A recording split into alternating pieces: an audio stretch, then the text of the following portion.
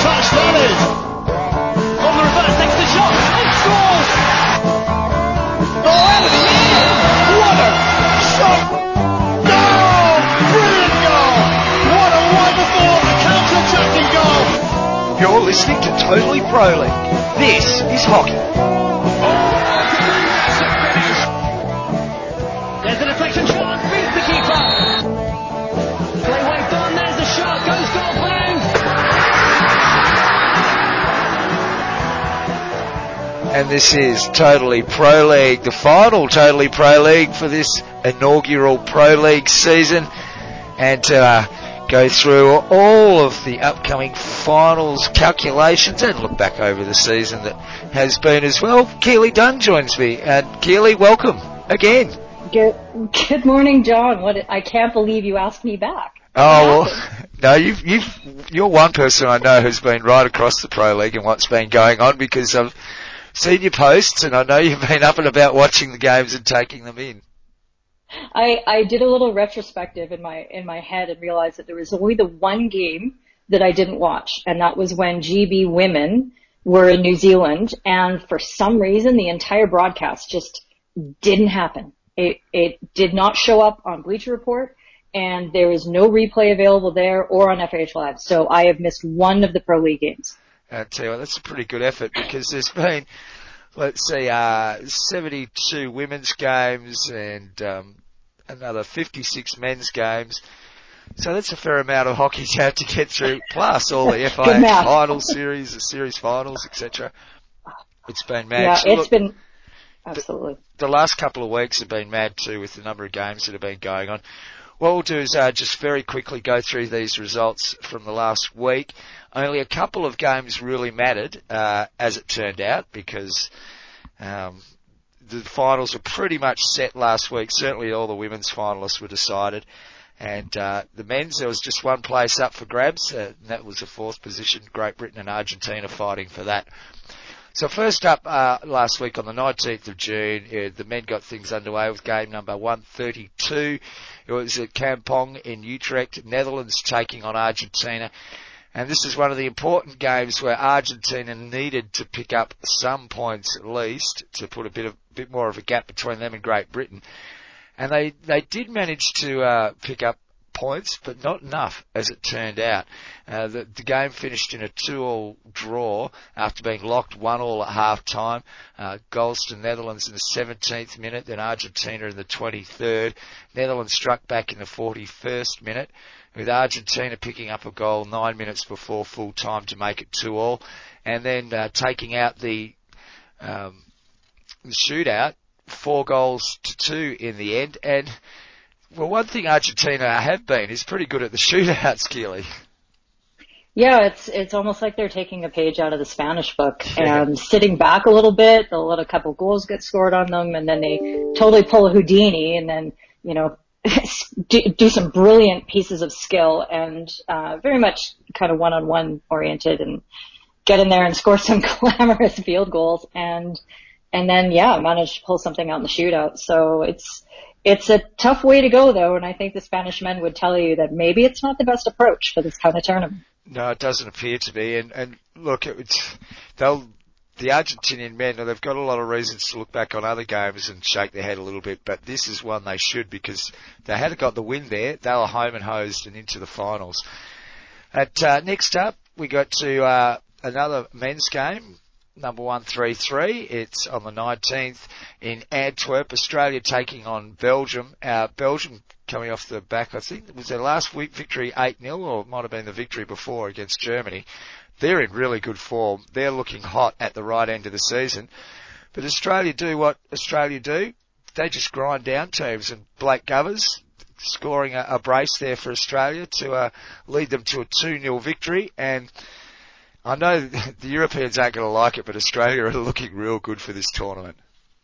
Oh, they sure do, and I think we're going to talk about this a little bit more in detail later. But I think their discipline is what's really impressed me the most, and it's probably easier to not be on the receiving end of cards when you're playing well enough. You don't have to break the play down as often. You don't have to do those little things to try to ensure that the ball isn't going into your own net, but they really, and that was an interesting game for that because it was a very much a contrast in discipline. Belgium were really getting frustrated and taking out their frustrations on the umpires a little bit, and the Aussies were just going about their business and not worrying about that at all. So, for a game that didn't mean anything, it actually seemed to mean quite a bit for those two teams, and they were trying to, I think, set things up for next weekend. It's something that Grant Schubert brought up last week, the idea he was looking at these games to see if one team could get an advantage over one of the other teams in the matches involving teams that were going to be playing in the finals.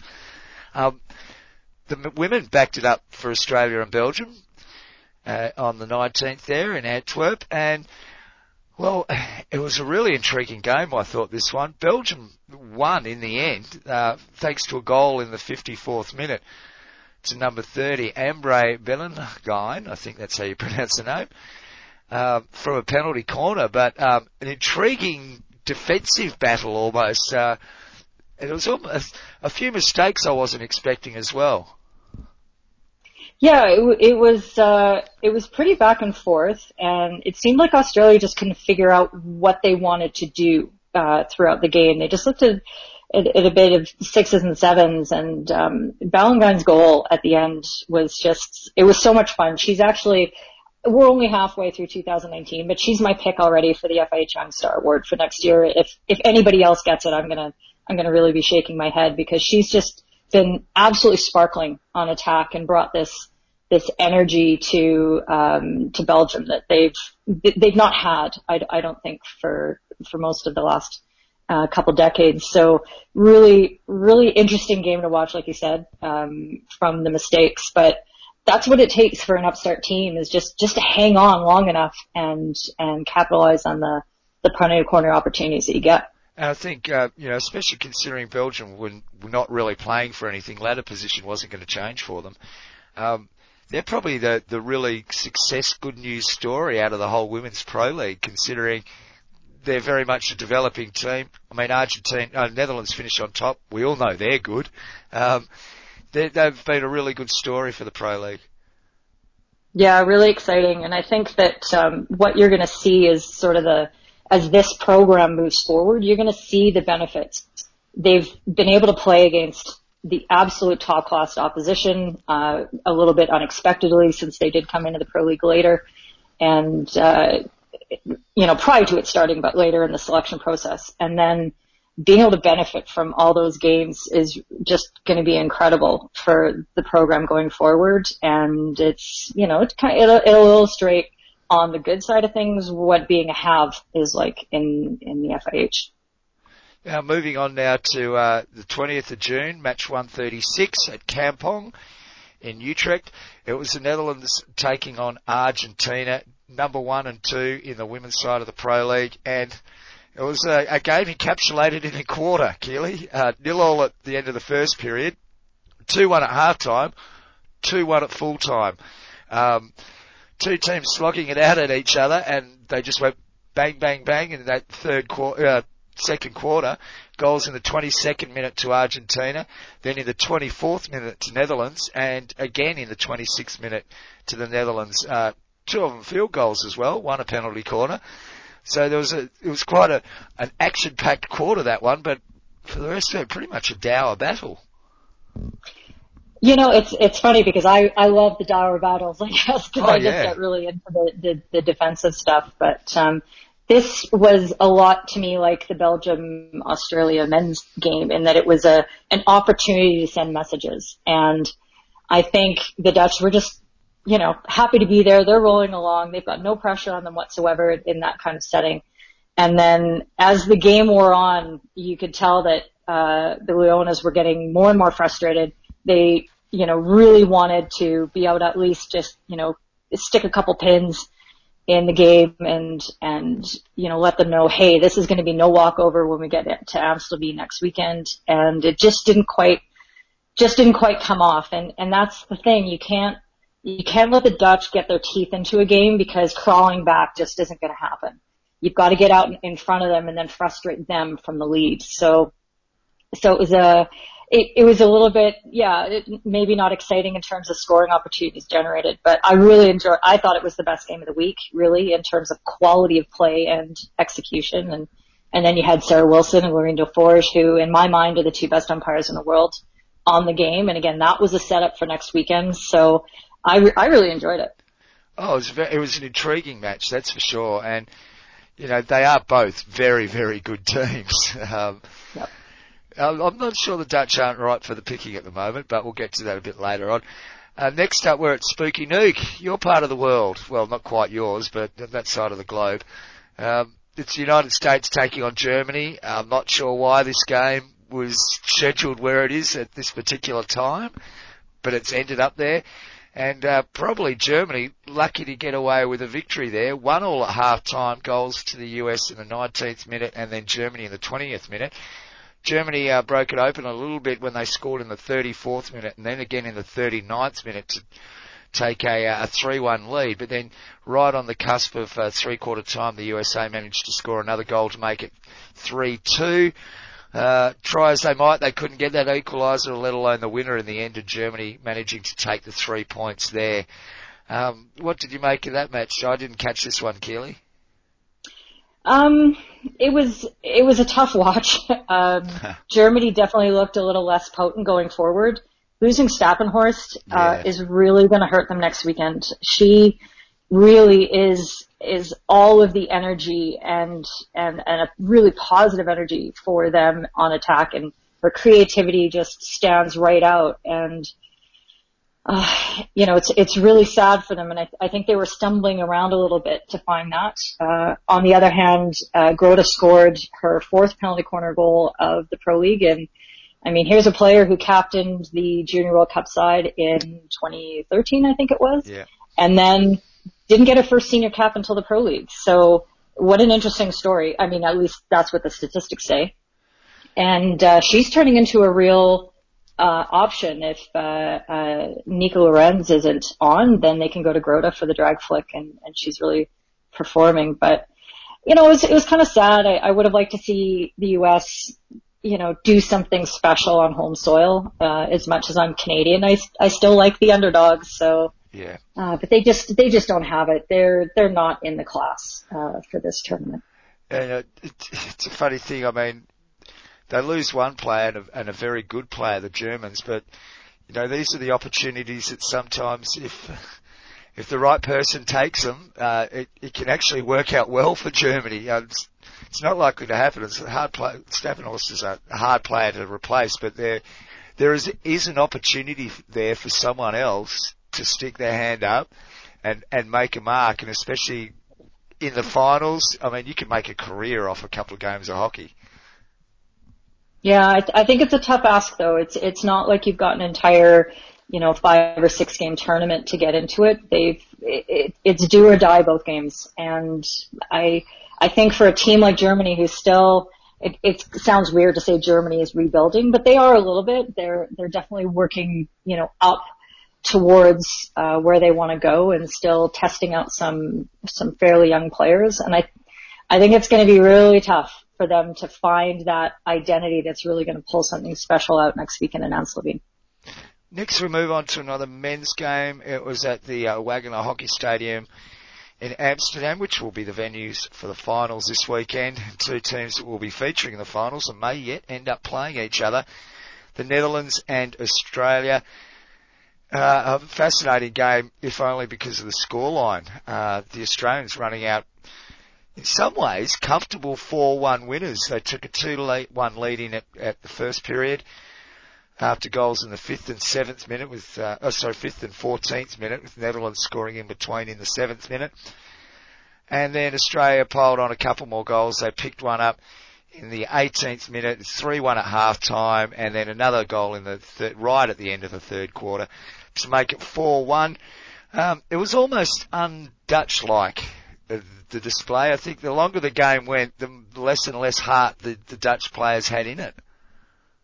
Yeah, it was an extremely strange game, and this was the one that had the 2-hour delay because the watering system broke down. Yes, couldn't find a hose. And I'm trying to remember who the commentator was on the game, but they spoke about dry turf throughout the entire match, because obviously Oh, really? even with the fire brigade coming out, oh yeah, really, yeah. Oh, what a surprise. And what was hilarious is that, I'm a bit of an expert of playing on dry turf, because our water cannons, don't work for, most of the games that we play, here in Calgary for some mysterious reason. So I had a lot of sympathy for the players. Not that it ever affects my extreme lack of skill, but I could see the moments, yes, where it was a little bit tougher, that the ball got stuck under the stick where normally it would slide along the turf and that sort of thing. But it kind of goes with the stereotypes. And again, it's the Aussie DNA of the competitiveness. They're not going to let anything stop them from putting everything out there on the field, where it seemed like the Dutch were just, can I call them mercurial? And they just didn't respond to the delay the way that, they needed to in that kind of game. So it put them in a little bit of a dangerous spot, but, that's why the Dutch are Dutch. You just don't know what you're going to get, these days with them. One thing I did think at the time, though, was that if that situation's going to advantage anybody, it would be Australia, because these guys would play on dry out pitches all the time. It is not an uncommon thing for a pitch to dry out during a game here. Yeah. So it could have been a little bit of an advantage to the Australians there, perhaps. Anyway, but it was a good victory for them leading into the finals this weekend, and I'm not sure how much we can actually take out of it because of the delay and all those other issues that went along with that. It's not going to be the same game if they meet each other in the finals. Yeah, and it just wasn't the same Dutch team. And I mean, I'm not sure what the same Dutch team is these days. I went through their results and I remember their performances over the course of the Pro League, and I really have no idea what they're going to be bringing to the table, because they can be utterly brilliant and then they can also just not really care. So I'm not sure what we're going to see this weekend. Now, we're going a bit out of order here for the games, because the games numbers aren't quite in the order that we got to see them. But next up, the Australian women took on the Dutch women at the Wagoner Stadium. Match number 140 this one was, and it was a fairly comfortable and comprehensive victory to the Netherlands in the end. They managed to score in the 14th minute to take a lead into the first quarter break, and they kept that lead all the way through until the last quarter, where they went bang, bang, and scored in the 51st and 54th minute, effectively ending the game. Australia did snatch one back in the 57th minute. They went with them for a while, the Australian girls, but just couldn't get the break they needed to put some pressure back onto the Dutch. And in the end, perhaps stretching themselves a bit, left themselves open and conceded. And that was the game. Yeah. I contrasted this with the game that they played in Melbourne, where Australia scored that rather historical victory, the 1-0 win. And I think it was quite a different approach, where the Aussies came out and they put so much more pressure on at the beginning. They snatched that early goal it was the second quarter, where Claxton scored in the 21st minute. And then they were able to kind of hand it over to Rachel Lynch and, here, frustrate the Dutch now for the rest of the game. And like I said before, in this match, you saw the Dutch get their teeth into it. And if you let them score the first goal, you're done for, because they're so good at playing with that lead, and they just keep constructive possession, and then they're forcing you to defend. If you don't go at them with pressure right from the beginning, I don't think you stand a chance of winning. So it'll be interesting to see if these teams match up in I'm predicting the final in Amsterdam. I think I'd like to see Australia take a different approach. Don't be defensive. Don't sit back. Don't wait for them to come at you. You go at them. You do what Aussie does best, which is that massive press, and just throw caution to the wind, because nobody's expecting you to win against the Dutch in that game. And we'll talk more about the chances of both the Netherlands and Australia in the finals a little bit later. Next up, though, and I said we're going out of order, so we're going to a couple of women's games now. Belgium versus Argentina first up in Antwerp, and the Argentinians managed to get over the disappointment of their game against the Dutch and pick up a 2-1 victory over what we've seen has been a very good Belgium side across the Pro League. They scored in the 17th and 23rd minute to be leading 2-0 at half-time, and the Belgians pulled back a goal in the 60th minute, but they couldn't get the equaliser. Couldn't manage to break down the Argentinians, and I think the Argentinian girls would be happy that that's the way they're going into the finals, with a win. And knowing exactly who their opponent they'll be facing at some stage, I dare say the Netherlands, and how they're going to play. Yeah, this was a tough game to watch because I really wanted to see Belgium do something more special. Their last game of the Pro League at home, but they were under the hawk for the entire game. The front six of Argentina was just swarming them, and they had no time on the ball. They had no chance to put anything together. They got some occasional runs where things burst through and they were able to sneak out and get something going. But it's so energy sapping to have to defend as much as they did in that game. And so it was an easy win for Argentina. And I would hate to face that team, the match after they've lost to the Dutch, because they certainly were just they were not taking prisoners at all. No, none. Ensured they finished where they did in the Pro League table for Argentina. Next up, it's Great Britain versus New Zealand at the Stoop, once again the women's game.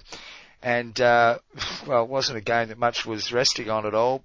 A lot of pride, I would dare say, for the Great Britain girls at home at a fabulous venue, as it turned out to be. Great scenes there at the Stoop in London. And I know everybody who attended the event has been raving about it. I wish I had been there now. It's good to see for the game. Yeah, it was incredible. Watching it on TV, you really got those goosebumps, and you really had the sense that it was something special, and they did a great job. It was very professional, very well put together. You wouldn't have imagined that they had thrown that pitch down within the 10 days prior to the tournament and were able to get that quality of match, that quality of presentation out of it. So big kudos to England and GB Hockey for getting that going. So yeah, and the well done to them. Manufacturers and everybody involved putting it together. There appeared to be absolutely no problem whatsoever with the pitch, and there's been no reports of, players may say it might have been bouncing funny or there was pace problems or anything like that. So well done to everybody involved. The score, well, Great Britain did the crowd the right thing. They won 3-1. 0-0, tough first period, but they managed to crack the game in the 23rd minute with a goal, and then backed it up in the 34th minute and the 42nd minute as well. Great, New Zealand managed to score just before three-quarter time to make it 3-1, but that's where the game ended up, at 3-1. Great Britain, probably a disappointing season, but a good way to go out. New Zealand, it was all in front of them. They could have been there at the finals, but just didn't pull it together when it mattered the most during, in crucial games.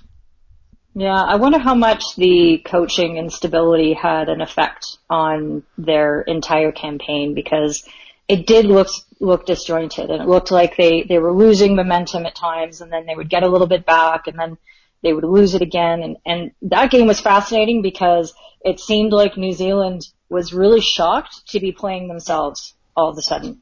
The GB team came out and were really pressing them, forcing turnovers in the neutral area, and it seemed like the Black Stars were like, wait, what is this? Isn't this what we do? And they just weren't able to come up with an answer. Yeah, you make a good point about the coaching situation.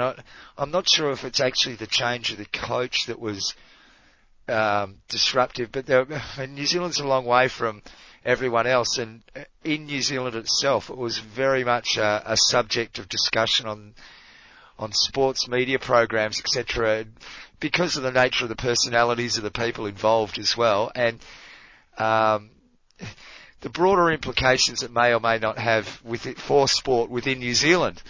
So I'm not sure that we fully understand that some of the pressures that the team might have been feeling at the time, that from outside we wouldn't have been aware of. Yeah, that's a really good point. And then going back to the game itself, I mean, GB was good money for the win. They certainly did deserve it, but two of the goals were actually a little bit perhaps questionable and took some of the momentum out of the game. And there were a lot of discussion points coming out of that for the umpiring family, let's put it that way, and a lot of interesting esoteric discussions about it, particularly that second goal in the penalty corner. So it was interesting to have that. Sorry, Keely, are these discussions about right or wrong, or are we talking about interpretations of rules? Well, I mean, obviously the first goal, when we saw it on the replay later, we did see that it went off Martin's body. So, good on her for having a leg of steel and not showing that any pain when it hit her and careened into the net. And surprising that New Zealand didn't notice it, but hey, it's the way it goes sometimes. The second goal off the penalty corner was, it's a very esoteric discussion, definitely a matter of discussion, whether the first hit on goal was when the ball was hit from the top of the circle, was that actually a shot at goal or not? And it involves arguing about whether they intended to score and all this kind of stuff. And, I mean, I felt like it was a good goal. I was not mad at how it was applied in the moment, but there are definitely discussions going on that perhaps there's some wording issues that we have to look at in that penalty corner rule. Oh, we'll look at that on the reverse stick at some stage, no doubt. Let's get on to the last couple of games. And, these were two games that meant something on the day because it involved Great Britain and Argentina. And first up, it was Argentina taking on Belgium. Now, at this stage, Argentina, 3 points clear of Great Britain on the table in fourth place. However, with a far less superior goal percentage, they needed to get at least a point out of this game against Belgium. And it wouldn't have mattered what Great Britain did, whether they won, lost, or whatever happened there. They were going to play in finals. Big game, couldn't pull it off. Belgium, we know they're a very, very good team, but they got things underway in the first minute with a goal. Argentina just weren't switched on to start with. Another goal in the 13th minute, and then one in the 34th minute, and one in the 43rd minute. They were 4-0 up before Argentina managed to claw one back in the 55th minute. Too little, too late. Very disappointing in such a big game. They clearly didn't turn up to play. No, they didn't. I just sat there watching saying, what the hell? Like, this is everything. This is your match. But I wonder, and we talked about this earlier, that, perhaps at this point of the campaign when things were close, that Argentina just looked at it and said, you know what? We've got the Pan Am Games coming up as our direct qualification path to the Olympics. It's a lot easier than going through this Pro League final and then going, to a qualifier event after that. So maybe they just decided, hey, let's just focus our energy on that because realistically, they have the easiest direct path of qualification than any of the teams in the Pro League. Canada is, doing really, really well, but they still aren't at the level that Argentina is right now, and they haven't been for the last decade. So I think that Argentina's feeling very confident going into the Pan Am Games, and they just didn't. Their heart was not there, whatsoever. Yeah, most disappointing too, especially knowing that, conceding all those goals to really stuff up their goal percentage at the end. They just didn't look interested. You're right, and as though the game was meaning anything to them, to be quite honest, which left the gate open for Great Britain, who took on New Zealand at the Stoop, and they would have been fully aware of what was going on in Belgium. They had to get a win to go through.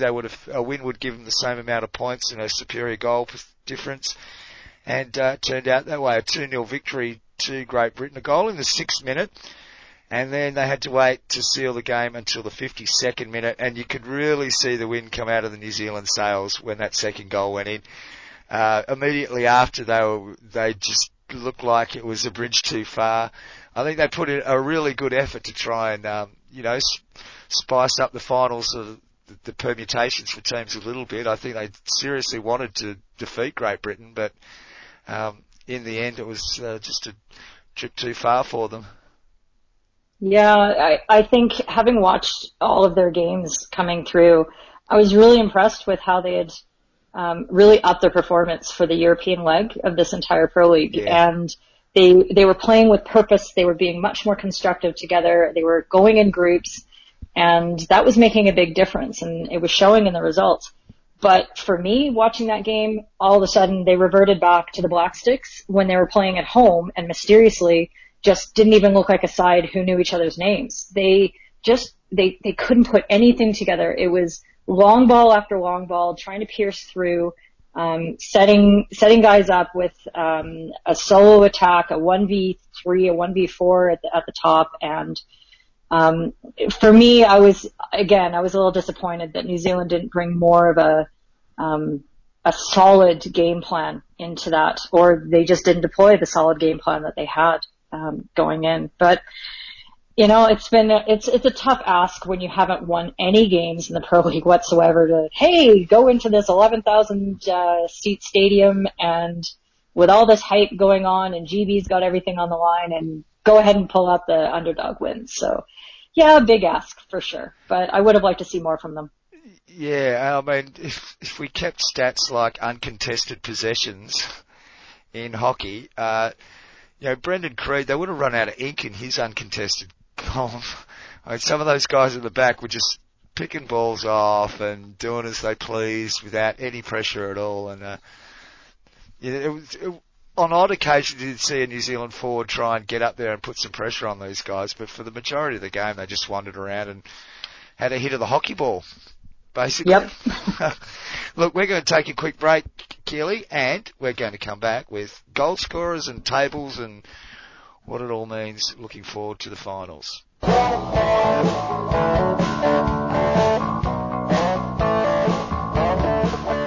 You're listening to Totally Pro League. We're heading into that last weekend in June. It's FIH finals time.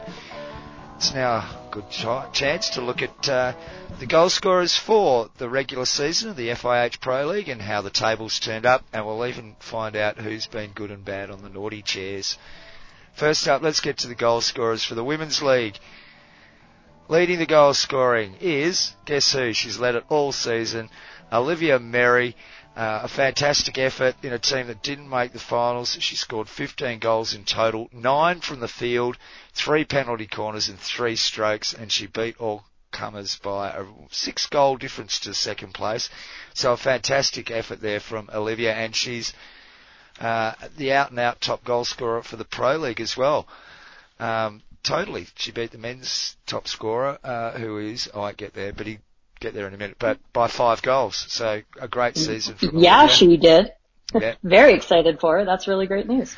In second place was Frederique Matler, who pinged a couple home on the weekend to take her tally to 9, 6 from the field, 2 penalty corners and a penalty stroke.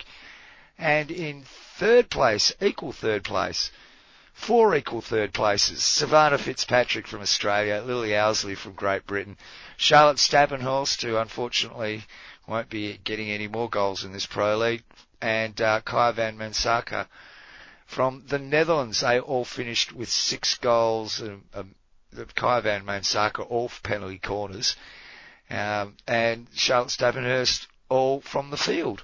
And the rest had a bit of a mixture there.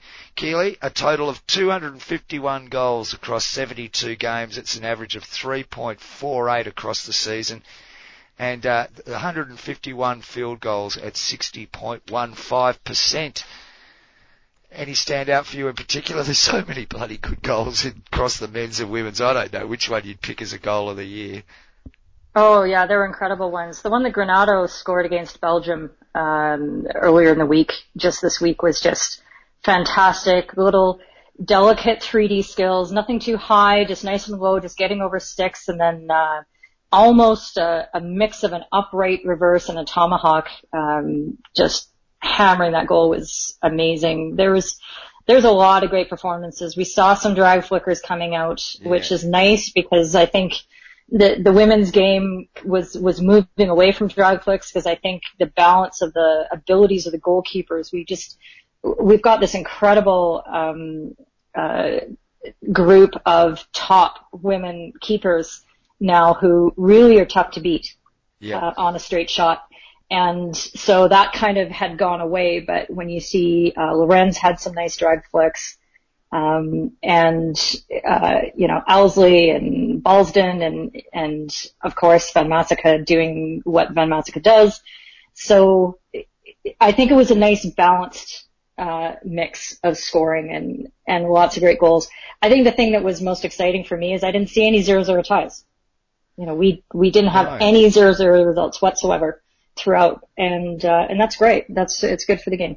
The Chinese girl, is it Kui Gu? She scored a fantastic goal early on in the season. I think it might have been China's first goal of the tournament, actually.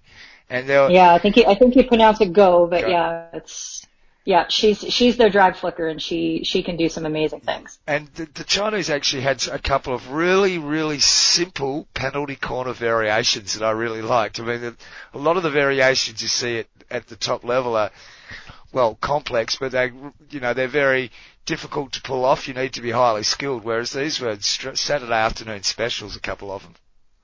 Yeah, well coached in that respect, because I think the thing that really let down the Chinese in free play was when they got into the circle, they just kind of went, and didn't know how to, bear down and really finish. Yeah. So keeping it simple in the penalty corners is going to give players like that their best chance to get the ball in the net. So that's good coaching. Well, we'll be sending out the Totally Pro League chocolate hockey stick. It's wrapped in gold paper, but should be getting the chocolate hockey stick from us for the top scorer. On the men's side of things, Blake Govers from Australia takes out the top goal scorer there, scoring 10 goals, equal with Pau Kamada. Pau's been on 10 goals for a couple of weeks, I think, if I just flick back through my research here, Keely. Yeah, he was on 10 last week. And he was. I think he's been on 10 goals for about. He's been on 10 goals for like 4 months. He scored a lot early, but he sure did. Congratulations to both Blake and Pau. Pau scored 9 field goals in a penalty corner. Blake scored 2 field goals, 7 penalty corners and a penalty stroke. And geez, he can take those drag flicks, can't he? He knows where to put them. Oh, it's devastating. And in third place. Second place, because we got an equal first. Second place is Cedric Charlier from Belgium. He scored 9 goals, 8 from the field and a penalty corner. And Tom Boone, Phil Roper and Sam Ward all finished equal third. Tom from Belgium and Phil and Sam, both from Great Britain. They are all on 8 goals, total of 284 goals from 56 matches, going at 5 goals a game. Certainly most of the men's games. There's plenty of action in the scoring circles. 197 field goals at 69.36%. The first time all season it has dipped below 70%, and only just. So, Colin Batch was right. The goal scoring rate would slow down during the tournament, Keely. Yeah, and I think you can really chalk a lot of that up to goalkeeping performances, because at the beginning of the Pro League, holy smokes, there was some not very great work going on between the pipes for quite a few teams, and I think defensive work as well. There was some blokes out the back left alone in large amounts of space on quite a few occasions.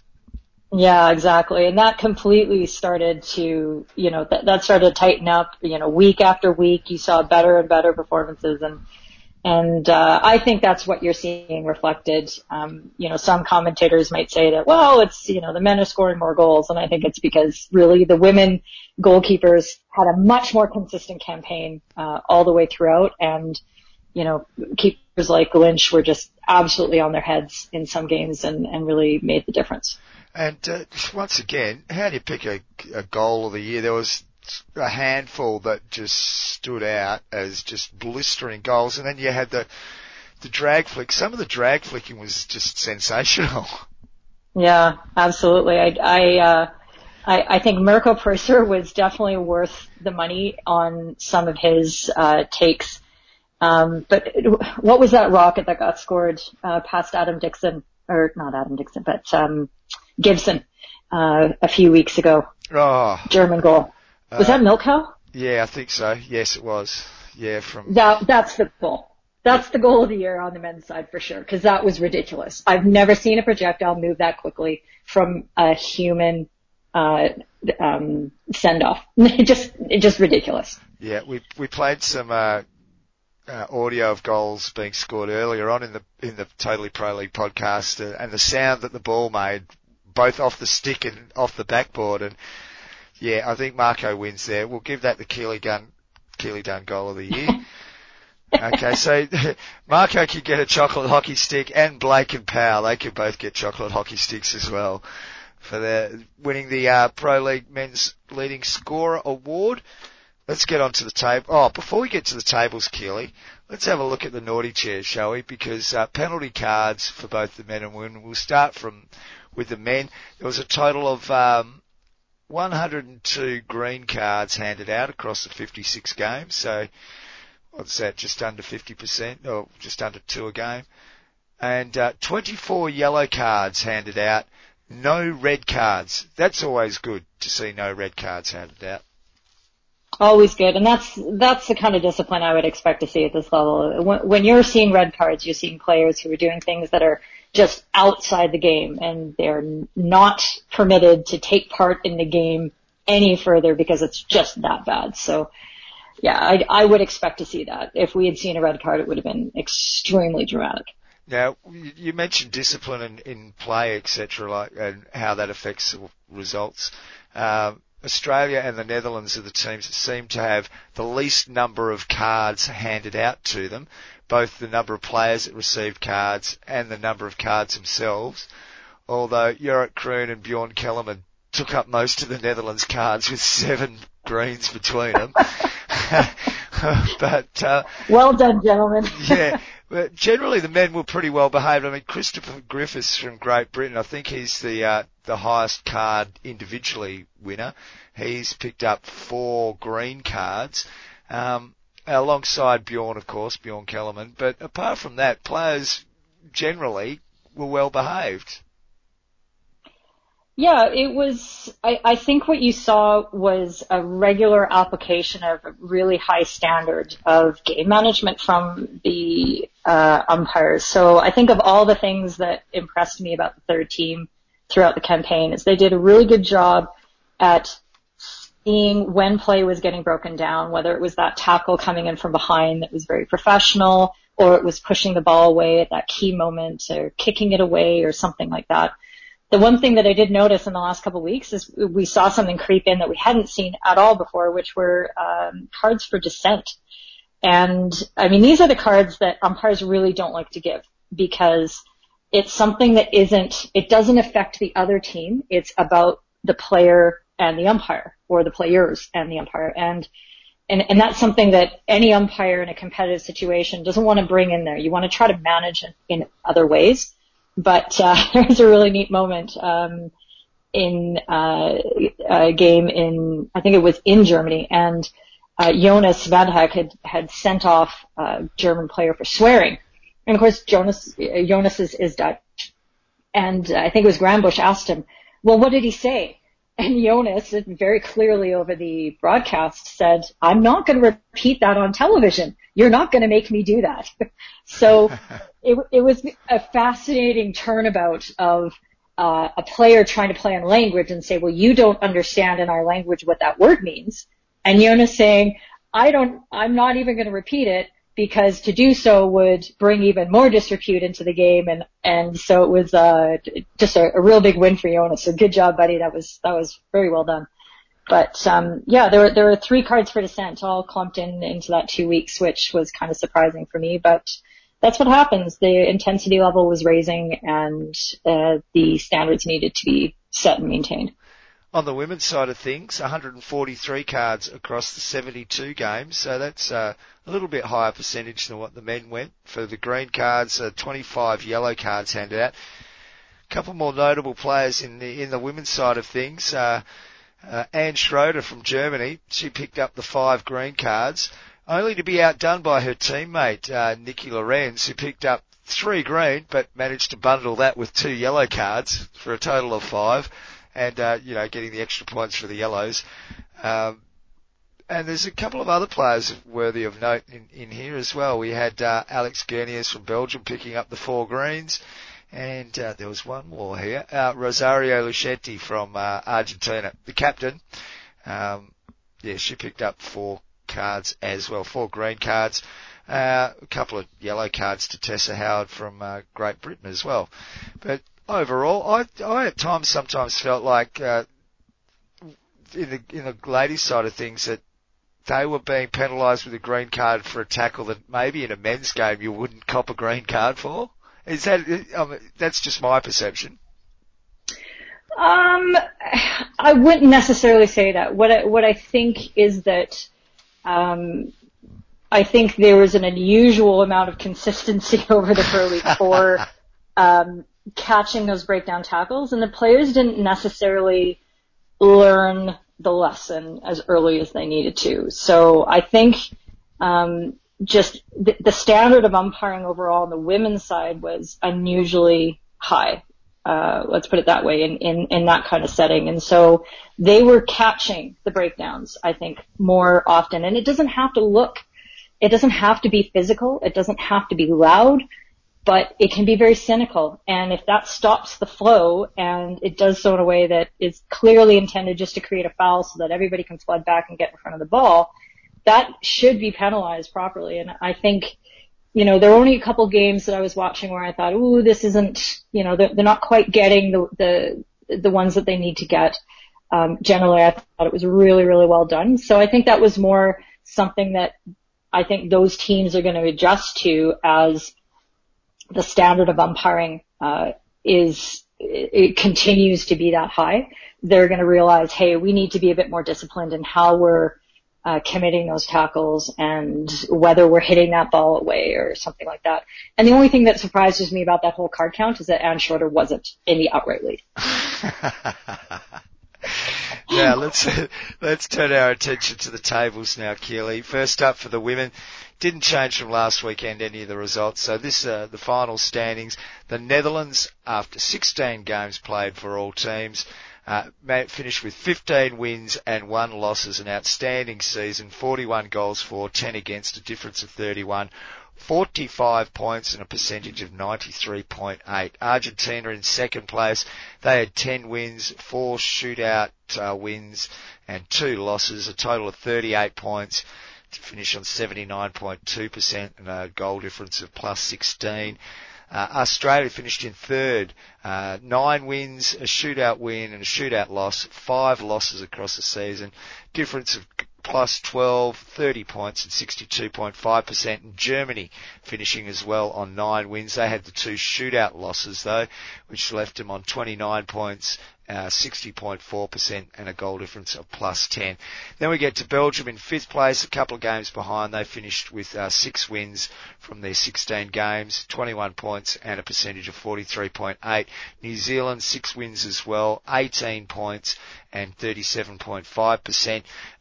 China 4 wins in the end. Fairly credible performance from them. 14 points and 29.2%. Great Britain, a little bit disappointing, but understandable at the same time. 3 wins. Picked up a couple of shootout wins as well. 14 points and 29.2% in the United States. At the foot of the table with just a single victory and 14.6 points. Well, I think in many ways, it's sort of ended up where the table where people thought teams would thereabouts be, didn't it, in some ways? Maybe Great Britain a place or 2 up and maybe New Zealand, but it's pretty much fallen as far as rankings go, as far as I can tell. Yeah, other than Belgium sneaking that out. And I think that's kind of the exciting part. It's pretty boring that everybody finished up pretty much where they should have been. I'll say that. But I think Belgium, obviously their performance as a whole was, a wonderful surprise. They show that they've got some fantastic young talent coming through, like Valentine and their overall cap total with their young players is just absolutely mind-boggling. So going forward, I think they've got the most potential upside. GB showed some signs at the end of the campaign. There were a few players that came in later, like Petter and Esme Burge. I think I said that right. So some of the really young players got introduced into the campaign a little later, And they were absolutely fantastic. I think Petter won player of the game actually for the game at Stoop. And, I think their cycle is going to be longer. I think Tokyo is too close for them. I think they're looking again for France as where they're really going to be peaking with the group that they're starting to uncover. And I think Hagar's still got some adjustments that he's going to be making over the next couple of years where he's going to shake things up a bit, I think, when he starts to see where the talent is lying in the GB system and the England system. On to the men's league now, and some interesting points to make about what's happened with the men's league, but let's go through the table first. Australia, the men only played 14, of course, games because of the withdrawal of Pakistan. Australia finished with 10 wins from their 14 games. No shootout wins, which is quite interesting point. 2 shootout losses and 2 regular losses. 40 goals for, 26 against, and a difference of plus 14. 32 points at 76.2%. Belgium, the world champions, finished second with 8 wins, 52 goals for, and 29 against, a very good 23, or plus 23 goal difference there across 14 games. 28 points, 66.7%. The Netherlands, with 5 wins, finished in third place. It's quite amazing, out of the 14 games, the Netherlands only managed to win 5. 23 points in the end of 54.8%. Great Britain have finished fourth with 6 wins, 1 less than the Netherlands, but couldn't quite win the shootouts at all. 5 losses to them. We'll get to this in a second. 22 points and 52.4%. Argentina, according to the FIH, have played 14 games. They won 6 and lost 5. Scored 31, had 36 against them, so a goal difference of -5 as opposed to Great Britain's plus 4, 35 for and 31 against. 52.4% once again. Germany finished in 6th. They've won 4 games, 20 points at 47.6%. Spain winning just the 2 games, 38.1% from their 16 points. And poor old New Zealand couldn't drag a win out in the end, unfortunately, finishing on 9.5% and just 4 shootout loss points to their name. Now let's get back to Great Britain and Argentina and how this table finally ended up, because much has been made in the aftermath of those games on the weekend of the fact that Argentina played 1 less game, as did Germany, the game that was cancelled and called off due to inclement weather, or there's never been an exact reason given, has there, for that game being called off, whether it was because they ran out of time or whether there was actually dangerous weather that forced them not to play. Regardless, the FIH, under their rules, decided that both would be given the score of 0-all, and the match was called off. At the time, there was some conversations about what that would mean for the teams in particular, and now that has come up again with the idea being that they weren't given the opportunity to score points that they should have had the opportunity to have scored, and if they could have scored those points, they would have been in the 4, and Great Britain was out. Now, Keely, do you have a view on what's been going on and being said about this situation? Oh, it's just like the FIH, that this situation that people saw as a potential actually did emerge at the end. And I agree with the critics that this is a manifestly unfair result. I'm really surprised that they couldn't think of a better backup plan that they would have in the regulations. And then you were talking about how the actual regulations were worded, and there was a little bit of wiggle in there in terms of how the points were awarded. Isn't that right? Well, I would think so. Now, according to the FIH website, the Pro League regulations, during the season, teams will be ranked by the percentage of points gained relative to the maximum number possible to have obtained, and this is the interesting clause, at any given time, or phrase, sorry. Okay, so in the case of 2 or more teams having an equal percentage, they will be ranked according to the regulations set below, and that's goal scoring, etc., etc. But they are ranked on percentage, and that percentage is the number of points you have relative to the number you could possibly have gotten at any given time. Now, under the Pro League regulations, if a match is called off, it's in the rules there, you'll be given a match score of 0-0. But it doesn't actually mention in there how many points you will be awarded for a particular, if the game is called off. It just says that the match will be awarded 0-0 on TMS. When you set yourself up with this system with percentages, you have a way to deal with this situation. Exactly. And you can continue with the percentages and say that Germany and Argentina only played 13 games, and the number of points they could have possibly earned, they were limited to only possibly earning 1 point in that default game, or that called off game. So at any given time. At any given time. You've got this possibility in there, and it seems really not like the best choice. How do I say this the right way? It wasn't the best choice to go about, I think, in this direction, and I wonder if there's going to be fallout now coming from Argentina. It's interesting when you consider that the whole reason this percentage stuff was started was because teams would be playing an uneven number of games across the season, and it was going to be easier for us to determine who stood where on the table because, they might have only played 6 and that team's played 9 or whatever it was. And it is the one determining factor. It is not the points that you score, it's the percentage of points you score. That is the number one determining factor for ranking teams. Now, if you take in any given moment or any given time into that equation,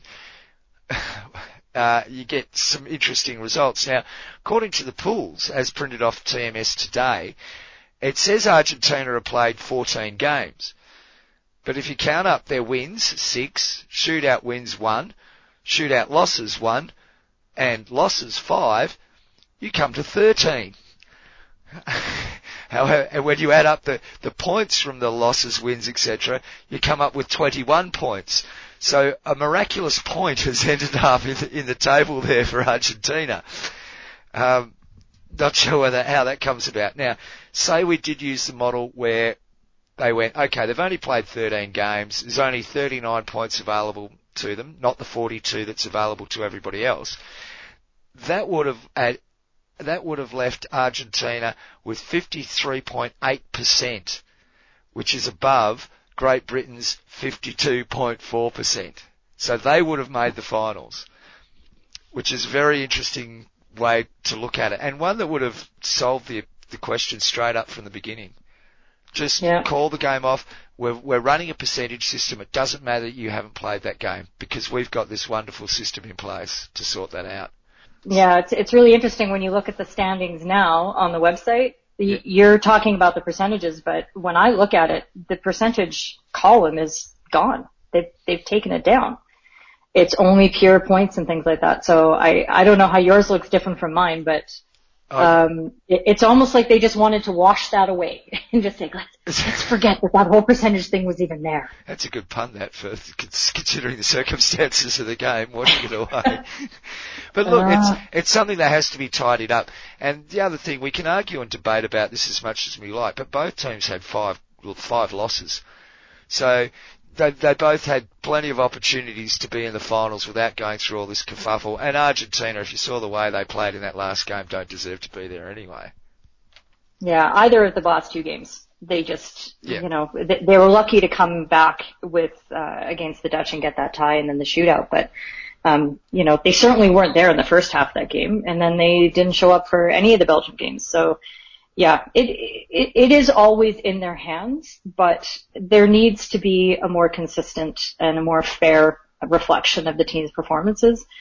The only thing you can say for this whole thing is that the system was mostly set at the beginning, and they would have had no idea who it could have impacted as it was going forward. They just didn't really think it through all the way, which, granted, very difficult to do first year of a innovative and very different competition. So I'll give them a bit of a pass on that. It just really isn't a great look. I just think it's a bit of a pity they didn't realise that they had the tools at hand to do the job for them. It would have made it very much easier for everybody involved. Let's have a quick break and come back with your predictions, Keely. You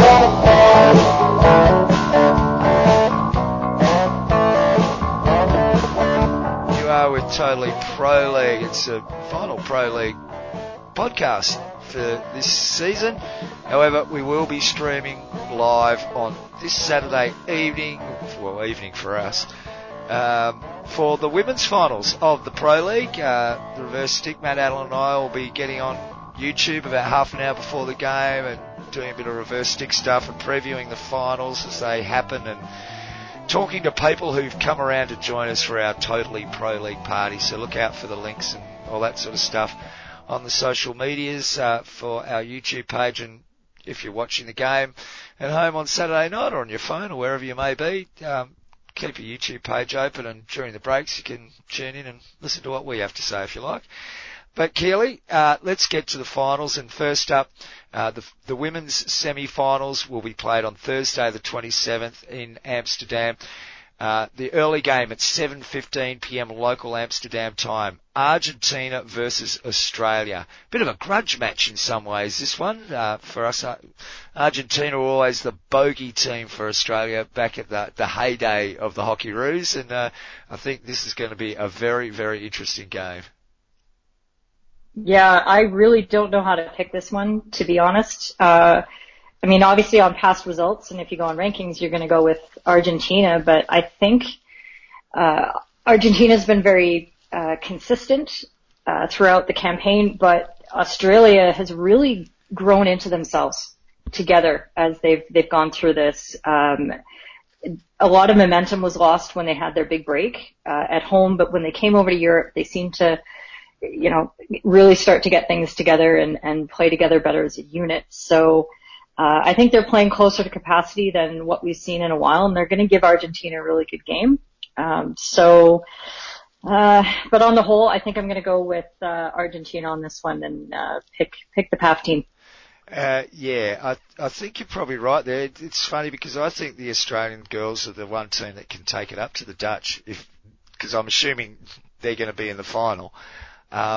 We've seen them earlier in the year beat them. We saw they nearly got the chocolates at the last World Cup. They had a tremendous game against them there in the semi-final, and they were really the only team at that tournament that took it to the Dutch. But, you know, if there was one team you didn't want them to be playing in a semi-final, it's probably Argentina. So we just got our fingers crossed here in Oz that they can get up over Argentina in that game by hook or by crook and just get to the final. I think they're a very big chance. Yeah, and this is the fun of this format, is that we've never really had a tournament that is 2 games and knockout, and it's just do or die for both the games. So yeah, really anything could happen, and you'd want to see something, you know, exciting and interesting go. So I think it really could go either way, but I'm gonna pick the experience. Argentina tends to do better over shorter tournaments than the longer ones. So if you ignore the fact that the Pro League's been 5 months, then Argentina, I think, has the edge in this one. Yeah, I've got to go for the Aussie girls because I'll get booed if I don't. So totally fair. Yeah, Germany take on the Netherlands in the late game. That's being played at 8 p.m. local time there in Amsterdam, 2000 hours. And a game you'd think the Netherlands would win on exposed form. The Germans, they've been playing well. They've scraped into the finals, but I'm not sure they'll be happy about having to go to America last weekend. No, that would have been a real discouraging and feeling unnecessarily problematic and draining experience for them, for sure. But I think the biggest thing that's really going to affect them is not having Stefan Horst for those 2 games. Yeah. It's, she's just so creative. And I think they really have relied upon her quite a bit, in order to generate penalty corner opportunities. So, trying to get it together for the 2 games without her is going to be a really tough ask. And, I don't see them challenging the Dutch in that game. Then the men's finals get underway on Friday the 28th at 5:15 p.m. local time, and it's the number one ranked team Australia taking on Great Britain, who just snuck in there at the last possible moment to pinch fourth spot. I think this game, Australia's just going to be too good for Great Britain. I mean, Great Britain's another team, you just don't know which one's going to turn up on any given particular day. And I think the discipline of the Australians is just going to be too much. And none of the games they've got close to them I've seen in the last 12 to 18 months. So I'm not expecting that to change on the weekend. I think that's a fair assessment. I totally agree with you. The Aussies are just so well organized. They know exactly what their roles are. Everybody clicks and everybody's giving every effort in the games. So I think GB could, make it interesting, and they could do some fun things. I've really enjoyed watching GB play, I think, in over the 14 or the 13 games that they've played, 14 games. With the return of Ashley Jackson and Chris Griffiths and seeing some of the new talent coming in, like Reese Smith and that sort of thing. But I think it's going to be a pretty comfortable win for the Cougs. Yeah. Can I say the Cougs? Is that okay? Is that a good name? Okay. The Cougars. Cougars, okay. Cougars. We've got a couple of kookaburras in the trees out the back here. We might tape the noise for you one day and send it over there. Oh, that'd be lovely. Yeah. I didn't know they were real birds, so that's fun. Oh, they are. They're a real bird. They're a kingfisher. Anyway, enough of the biology lesson. The second game getting underway at 8 p.m. and a replay of the last World Cup final. It'll be a ripping game. Belgium versus the Netherlands. The Netherlands are in such good, the Belgians are in such good form at the moment. It's hard to go past them, despite their 2-0 loss to Australia. When they turn it on, they just go bang, bang, bang, and you could be 3 or 4 down in the blink of an eye. Yeah, they're so potent on attack, but that's the thing. It's when they show up, and if there's a wobble, you know that the Dutch, they're at home. They are, again, that mercurial group. If they smell blood in the water, it's going to be a tough go. And I think if anybody's got, if any of the teams had a shot to upset them in the semi, it would have been them. So I still lean towards Belgium, which will be a disappointment for the home crowd, obviously. But I think it's really going to be it could go either way. It could, and I'm really looking forward to it.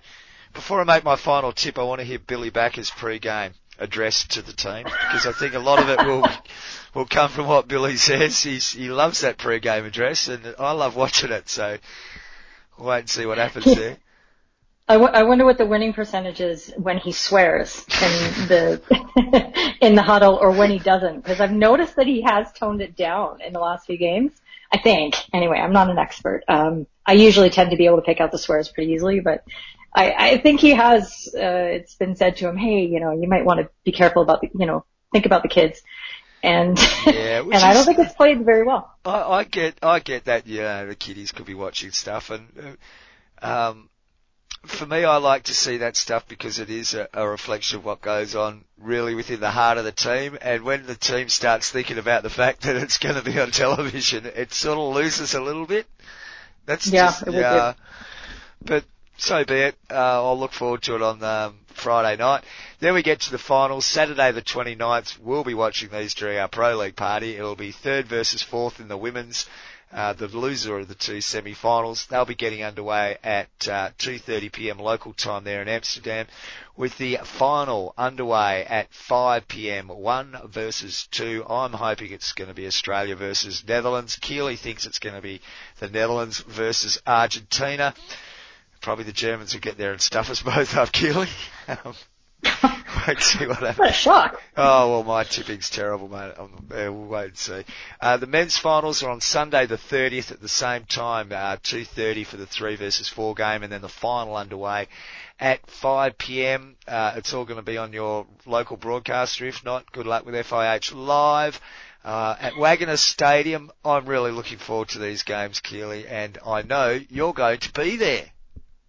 I know. I am so excited. I have never witnessed a hockey match in the Netherlands. So I didn't have an opportunity. I didn't get appointed to any tournaments in that country when I was an international umpire, and it's legendary. Everybody talks about how amazing it is to be a part of that kind of scene and how amazing of a job that the organizers do in putting on the events there. So I'm absolutely giddy and thinking about, being able to be there. I don't know how good of a spectator or fan I'm going to be because I still do the whole analysis thing, and I'm going to be taking notes and doing my usual thing, but I'm going to try to relax a bit. It's been a long grind, and maybe the umpires deserve to not be watched and having their clips pulled up by me during those big games. But it should be absolutely fantastic. Can't wait. Well, we might try and put a call into you while you're over there for our Pro League party, Keely. If you're around, we might see if we can't get you on the line and have a quick chat to us live there. Well, if I'm in the west stands in the rain and there's no Wi-Fi, we might be really stuck. But who knows? We'll see what happens. There's a lot of variables in play, so it could be anything. We'll definitely give it a shot, though. It should be good. And if there's any of your millions of listeners who are going to also be there, I encourage you, send me a DM on the socials at FH Umpires, and we'll get in touch and arrange a pretzel and a soda pop at some point over the week. So that would be a lot of fun to catch up and meet some new people. Oh, look, that's one of the great things about tournaments like this is the hockey people flock there, and you can always bump in. You never know who you'll bump into. You bet. Look, Keely, thank you very much for your time once again on Totally Pro League and your input during out the Pro League season, and for us on Reverse Stick as well. We missed you on the 100th episode. We didn't quite get our thank you out to you. We missed so many people. But oh no, you did say my name. You totally dropped my name, and then yes, you did. I mean, I'm sure you were too drunk to remember, but I distinctly heard it. Maybe. But yeah, congratulations on the big 100 episodes, and it was more than 100 really, because you had your World Cup dailies and you've had this TPL and the Push Past Pundits, and just everything that you've been doing over the last 2 years to raise the media profile. I have listened, just like I watched all the Pro League games, I have listened to every single podcast now. So. Oh, you're a legend, Keely. Thank you very much. Oh, everybody else should be doing that. I am a total nerd. Thanks again, Keely. And look, enjoy your time in Amsterdam with the FIH Pro League finals. I can't wait. I'm excited about it. All hockey fans should be excited about the quality of the hockey they're going to be seeing this weekend. Yep, utterly fantastic, and I'm looking forward to your live streaming debacle. That's just going to be great. Well, thanks a lot, Keely. We'll see you all later. Join us again for the Pro League party this Saturday night. Look out for us on YouTube. From me, John Lee, thanks for your company across the Pro League. It's been an absolute pleasure, and we'll probably be doing it again next year. Bye for now.